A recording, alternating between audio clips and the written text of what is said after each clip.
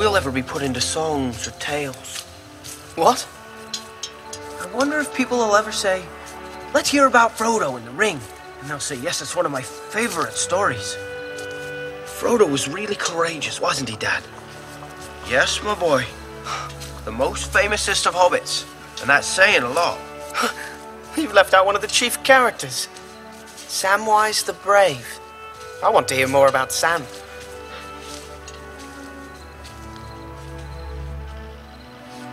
Frodo wouldn't have got far without Sam.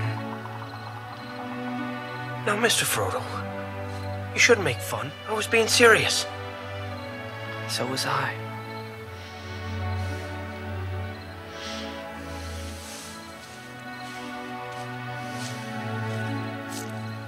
Samwise the Brave.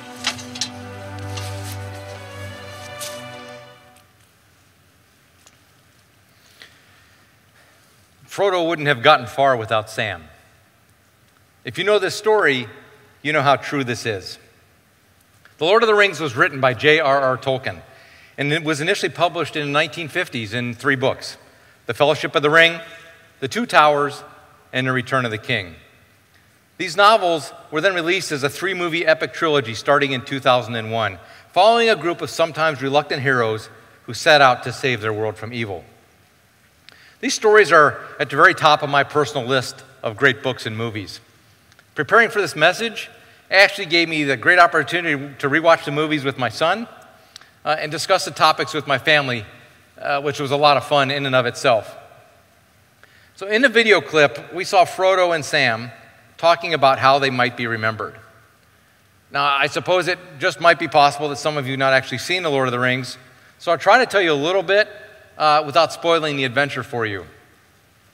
The movies are about many things: change, war, relationships, treachery, and courage in the face of insurmountable odds. But the heart of the story is the friendship between Sam and Frodo. In fact, it can be argued that their quest to save the world would have failed without the friendship of those 2 hobbits. So, what is a hobbit, you might ask? Well, hobbits are about 3 to 4 feet tall, with slightly pointed ears and furry feet. Hobbits love peace and quiet, have a gentle disposition, and are kind. They love their food and drink, and they love gardening. They live in a quaint place called the Shire, where life is good, easygoing, and most of all, comfortable. Hardly the setting for the making of heroes. Regarding the story of Frodo Baggins and Samwise Gamgee, Frodo was a well-to-do hobbit. He had a rich and famous uncle, while Sam was just a gardener. In fact, he was Frodo's gardener. But despite their differences, they were the best friends. But their relationship was about to be tested to the extreme. We will see today that the literary roots of this story came from real-life friendships and relationships and are closely tied in biblical foundations. Before we get into that, and as seen in the movie, friendships often spring from where we least expect them. When I was a student at the University of Cincinnati, I lived on the 9th floor of a dorm. The windows in my room slid open, but you couldn't remove the screen. However, in my window, the screen was bent out such that I could actually look straight down to the ground below. When I looked down, it just so happened that the screen of the room below me leaned out just at the perfect angle that I might be able to drop something down there. The temptation was too great, and I dropped some pizza crust. And it worked, right into the room below me. Over the next few weeks, from time to time, I would discard things, trying to get them into the room below me. It sort of became a thing, and guys from my floor would come around and drop things down into that room. One night, very late, I decided to start dropping pennies. 1 penny every 5 seconds or so. This went on for a while until there was a knock on the door. I went to the door, and there was a not entirely happy-looking dude standing there with a handful of pennies. The jig was up. Well, fast forward 5 years or so, and we were best men at each other's wedding. Okay, so back to the question of what is friendship. I looked friendship up in a dictionary to see what it had to say. And it said, the state of being friends. I know, right? Come on. I looked at that, I thought maybe I'd find some great sage-like wisdom, but nope, and I realized then I couldn't actually use that definition in my message. So then I looked up quotes online, and I thought they might be worth sharing. So we got, friends buy you food, best friends eat your food. Friends are the chocolate chips in the cookie of life. Good friends are like stars, you can't always see them, but you know they're there. So those are nice quotes, and I couldn't help but notice that 2/3 of them were about food. But instead of using the dictionary of those quotes, several weeks ago, we conducted an informal poll on the Impact Facebook page, where we asked people to list what they thought was the most important quality of being a true friend. Here's what people came up with: compassion, constant, faithful, honest, loving, loyal, staying, being there, trusting, and unconditional. And wow, that's an awesome list. Much better than the dictionary. Our Facebook friends clearly set a theme for what it means to be a friend. Friends are there through thick and thin. We're going to talk a lot about friendship today. And I imagine that each of you may be thinking of specific friends in your life. My biggest encouragement today is that when we talk about what it means to be a friend, think of yourself and how you should act. Don't think about how your friend could be a better friend or do things better. Think about these things today and how you could do better yourself. Stories of great friendship are told all throughout recorded history. The concept of friendship is so interwoven into our fabric that you see it everywhere. Today we're going to take a good look into the lives and friendship of David and Jonathan, which takes place likely a little before 1000 BC, as told in the book of 1 Samuel in the Old Testament. Now, before we talk about those guys, first we need to set the scene. There was a king named Saul. Saul was a powerful king. He commanded massive armies and garnered much fame throughout the land. He eventually had a son named Jonathan. Jonathan grew into a great warrior of his own right. They had land, they had wealth, and they had fame. David, on the other hand, was from an average family, was one of many sons of Jesse, and was just a shepherd. However, God had big plans for David. David eventually became a harpist in the palace to soothe the king. Then as time went on, King Saul became more and more fond of David, eventually promoting him to be an armor bearer in the army. The next time we see David is in the famous story when the entire Philistine army was camped across the battle lines from Saul's Israelite army. The Philistines had great armor, great weapons, and a massive warrior named Goliath, who was over 9 feet tall. Day after day, Goliath mocked the Israelites, offering single combat to any Israelite to end the conflict. Nobody was willing to face Goliath until David stepped to the plate. Perhaps you know the story. Despite his age and size, he struck down Goliath with a sling and a stone and led the Israelites to an unlikely victory. But David had a key advantage. He had put his faith completely in God, and God was with him. As a shepherd, he had already killed a lion and a bear while protecting his flock and was confident that God would lead him to victory against Goliath. So that brings us to the story of David and Jonathan. Let's start reading from 1 Samuel chapter 18, which picks up right after David has killed Goliath. After David had finished talking with Saul, Jonathan became one in spirit with David, and he loved him as himself. From that day, Saul kept David with him and did not let him return to his father's house. So think about what just happened. David had just slain Goliath in a massive upset that would have bankrupted Vegas. David the shepherd turned harpist was now David the giant slayer. He was a blooming hero, the talk of the nation. Jonathan clearly was a witness to all this. But instead of jealousy or resentment, he must have thought David was awesome. And he and David became best friends.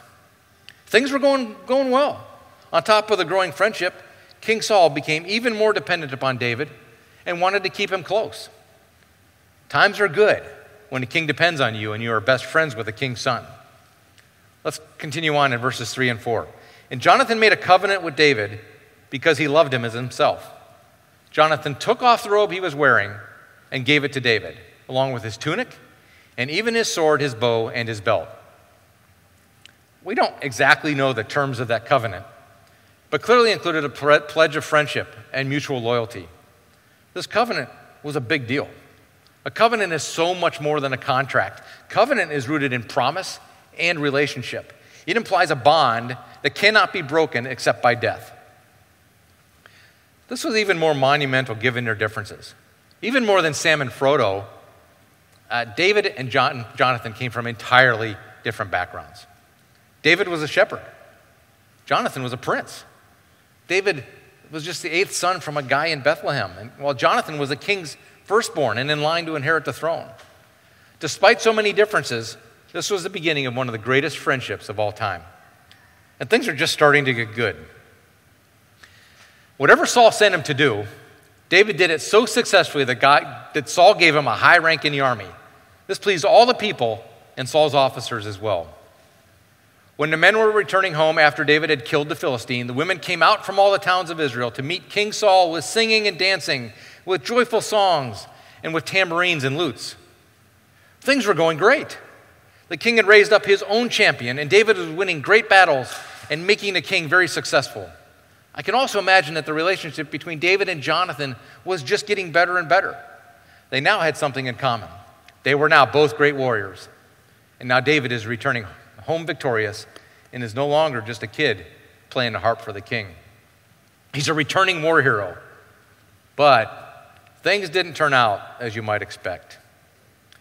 As they danced, they sang, "Saul has slain his thousands, and David his tens of thousands." Saul was very angry. This refrain galled him. They have credited David with tens of thousands, he thought, but me with only thousands. What more can he get but the kingdom? And from that time on, Saul kept a jealous eye on David. Things had been going great until the king believed that David's popularity had surpassed his own when he heard him singing in the street. Next in the story, a lot happens and things continue to go quickly downhill. But I'll try to just list some of the highlights for a bit. The very next day, Saul tries to kill David with a spear, but David eludes him twice. He then sends David off into battle multiple times, hoping that he won't survive. But David just continues to succeed. And even Saul's daughter falls in love with David, and they're married. So as we move into chapter 19, we start to see the friendship of David and Jonathan be put to the test. Saul told his son Jonathan and all the attendants to kill David. But Jonathan was very fond of David and warned him, "My father Saul is looking for a chance to kill you. Be on your guard tomorrow morning. Go into hiding and stay there. I will go out and stand with my father in the field where you are.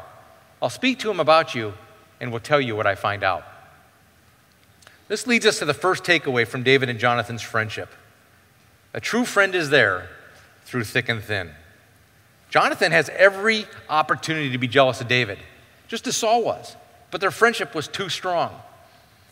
Can you imagine being the son of the king who confides in you that he's about to kill your best friend? What does Jonathan do? Well, he goes to bat for David. He stands by him, and in the next few verses, he convinces Saul not to kill David. Eventually, after some time passes, David learns of another plot to kill him and goes to Jonathan for help. They devise a plan where Jonathan will cover for David's absence, but when the king finds out, he even tries to kill his own son. Jonathan was willing to give it all, his inheritance and his life, if necessary, for his friend. There's a song I really like from a group called Jeff Moore in the Distance called "A Friend Like You," with words as follows: "Friends through thick and thin, friends to the very end. I think you would agree. That's how it is for you and me." Do you remember what I said about hobbits? They lived in a shire where everything was peaceful and quiet, sort of their own utopia. Well, up until now, hobbits almost never left their corner of the world. To leave would be out of character and be frowned upon. Well, sometimes friendship takes us out of our comfort zone and takes us to places that we might not have gone otherwise. Let's take a look at this video clip from early on in the first movie, The Fellowship of the Rings.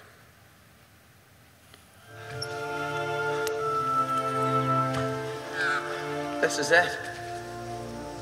This is what? If I take one more step, it'll be the farthest away from home I've ever been.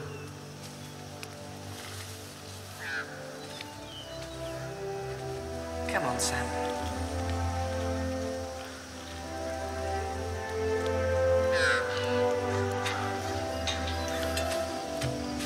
remember what Bilbo used to say?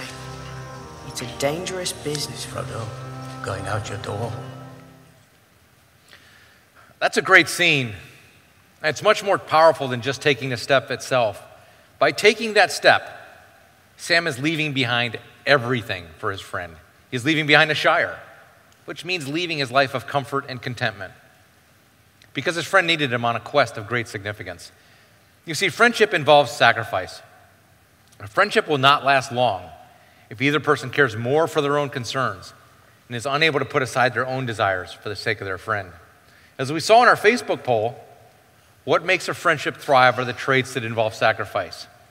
And practices include sacrificing time, resources, emotional energy, and preferences. It means sticking with them, not only in their successes, but their failures as well. It involves forgiveness and love. The irony here is that this sacrifice leads to joy. Joy doesn't come from selfishness or the inability to forgive. Joy comes in giving of ourselves to others. When we learn that happiness does not actually come from having our lives revolve around ourselves, we will have made a significant step towards happiness itself.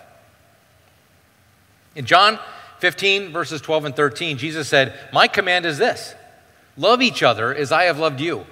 Greater love has no one than this, than he lay his life down for his friends."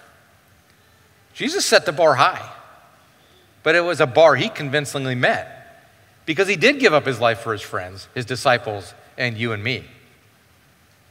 The second takeaway we have in true friendship is an opportunity, never an obligation. I already mentioned that I went to the University of Cincinnati, and you may know that I'm a huge Bearcats fan. Well, I want to tell you about a great Bearcat and someone that epitomizes friendship at its finest. The story actually has great local ties here to Pittsburgh as well. Jack Twyman was born and raised in Pittsburgh, where he attended Central Catholic High School. He loved basketball, but was cut from the team 3 times before finally making the team his senior year, earning all-state honors. From Central Catholic, he went to the University of Cincinnati to become a star. As a Bearcat, he averaged over 24 points per game as a senior, earning All-America honors. He then played 11 seasons in the NBA with the Royals, who are now the Sacramento Kings, where he scored almost 16,000 points in his career, and his number has been retired. Considered one of the best pure shooting forwards in the NBA, he was inducted into the Basketball Hall of Fame in 1983. All those great statistics, yet that's not why he was remembered. Maurice Stokes was also a Pittsburgh kid, but from the town of Rankin. He went to Westinghouse High School, went to St. Francis College, and eventually to the NBA, where he met Jack Twyman.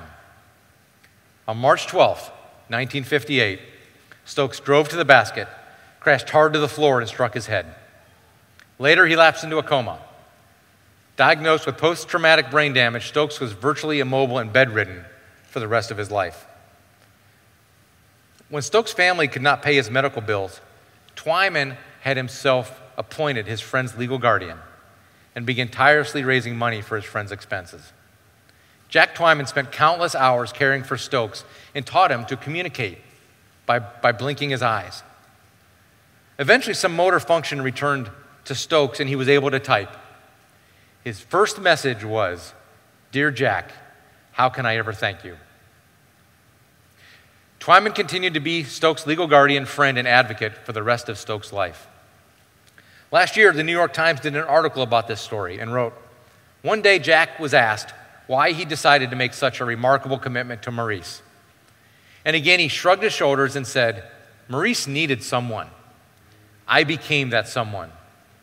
That phrase, 'become that someone,' all these years later has become St. Francis University's motto. In 2013, the NBA began awarding the Twyman-Stokes Teammate Award, which exemplifies selfless play, the ideal teammate, and commitment and dedication to his team. That award is still given annually at the end of each NBA season. To Twyman, this was not an obligation. Nobody made him do it. He did it for his friend. And when we have the opportunity to be that someone, we need to seize it.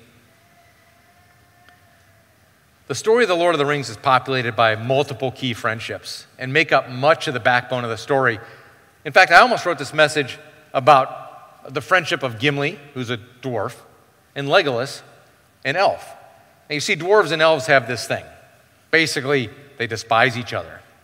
But they ended up becoming great friends, fiercely defending each other. And there's a wonderful story there, all of its own. And given the common theme of key friendships in this story, I wanted to take a look at where the author found his examples of friendship. And we need to look no further than his personal life.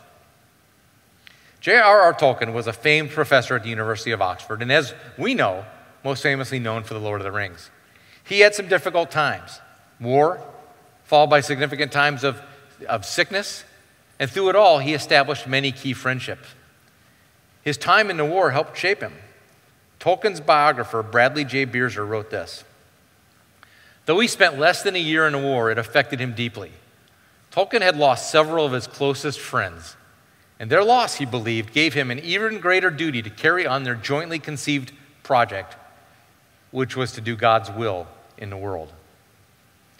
Once he had returned from the war, an important step of his was founding a group called the Inklings.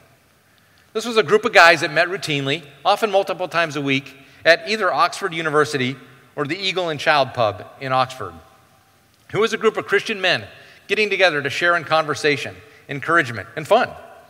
You may have heard of one of the other main members of the Inklings, C.S. Lewis, who himself was one of the major authors of the time and whose Christian faith was at least partly due to Tolkien's influence.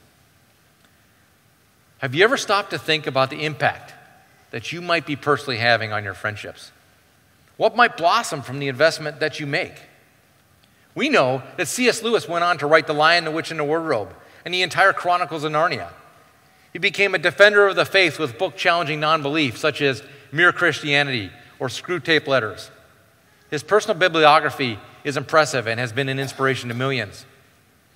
See, friendship should be far from an obligation. It's an opportunity and an honor. J.R.R. Tolkien wrote this about his friend C.S. Lewis: "The unpayable debt that I owe to Lewis was not influence as it is normally understood, but sheer encouragement.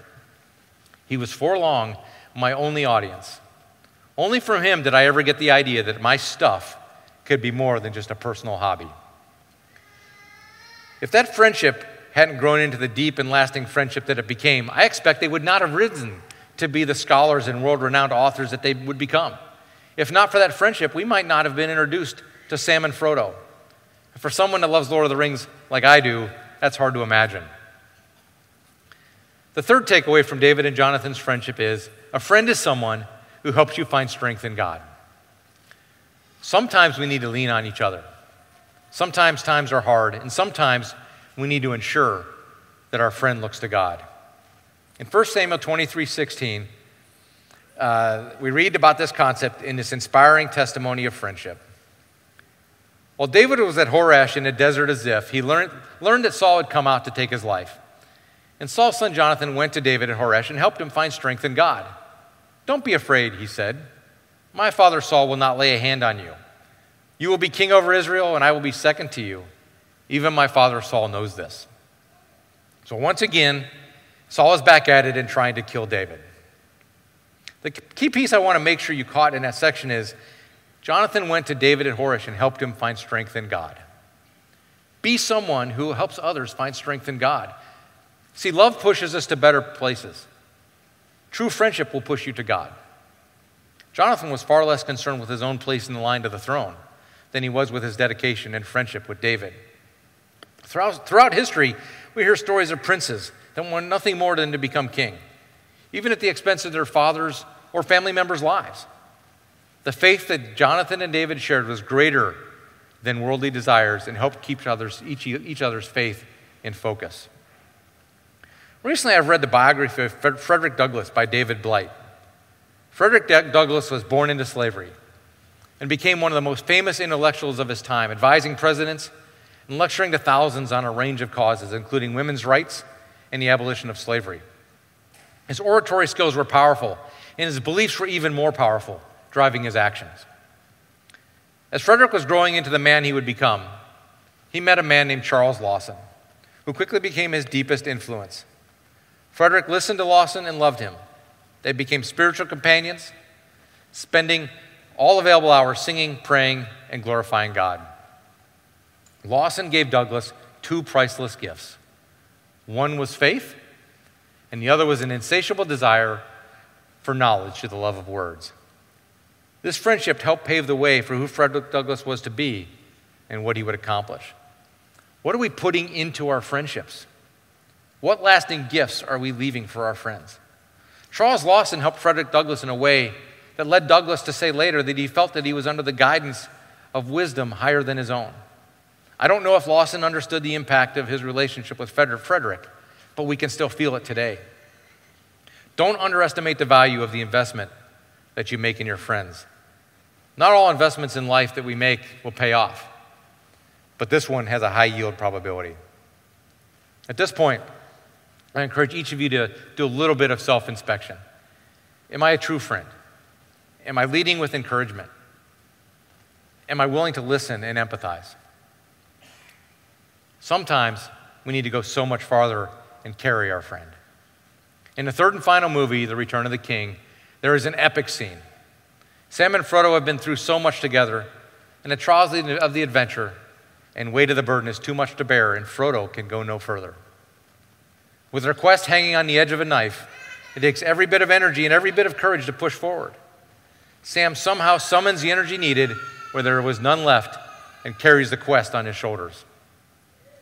Sometimes that is precisely what we need to do for our friendships and what we must be willing to do. The relationships and sacrifices that Sam, Frodo, Jonathan, and David made for each other give us a timeless example of what it means to be a friend. I really encourage you to read the full story of David and Jonathan starting in 1 Samuel 18. I also encourage you to watch the Lord of the Rings trilogy and consider those examples in your life. The Set the Movie series has been a fun series we've gone through over this past month together, starting with The Greatest Showman, The Matrix, Soul, and now the Lord of the Rings trilogy. We've talked about the power of Jesus and his ability to transfer our lives for his purpose. We've talked about life and dedicating ourselves to finishing the race strong. We talked about our purpose in life and giving the glory to God. And today, we've talked about friendships and understanding that biblical-based friendships truly can shape our lives in ways that not only have huge benefits for others, but major rewards in our lives. It's time to invest in our friendships and put more into them than we hope to receive. Hopefully, each of you have been thinking about specific friends, those relationships, and what you can do more. If we love our friends, we need to show them by our words and actions. We need to be concerned about them, care for them, and above all, be invested in their relationship with Jesus. Michael W. Smith wrote a powerful song called Friends, where the main theme is, friends are friends forever if the Lord's the Lord of them, and a lifetime's not too long to live as friends. There it is, all summed up with those two lines. If you need to talk to someone today, maybe about a relationship that you're struggling with, or a relationship with Jesus that you're ready to dive into, we are here for you. There's a booth in the back of the room where people will be available to talk and pray with you, or even just listen. We want to connect with you and help you when you hurt. We want to help you grow as we go through life together. If you're watching online, there are people standing by right now that you can reach out. Please don't hesitate to reach out. Let's close in prayer. Dear Lord, I thank you for the opportunity we have together today to come here and sing and worship and praise you and study your word. I'd like to thank you for the gift of friendship that we so often take for granted. A gift that not only brings joy, but brings opportunity. Help us grow closer to you by looking towards the needs of others more than looking towards our own desires. Just be with us and help us become that someone. It's in Jesus' name I pray. Amen.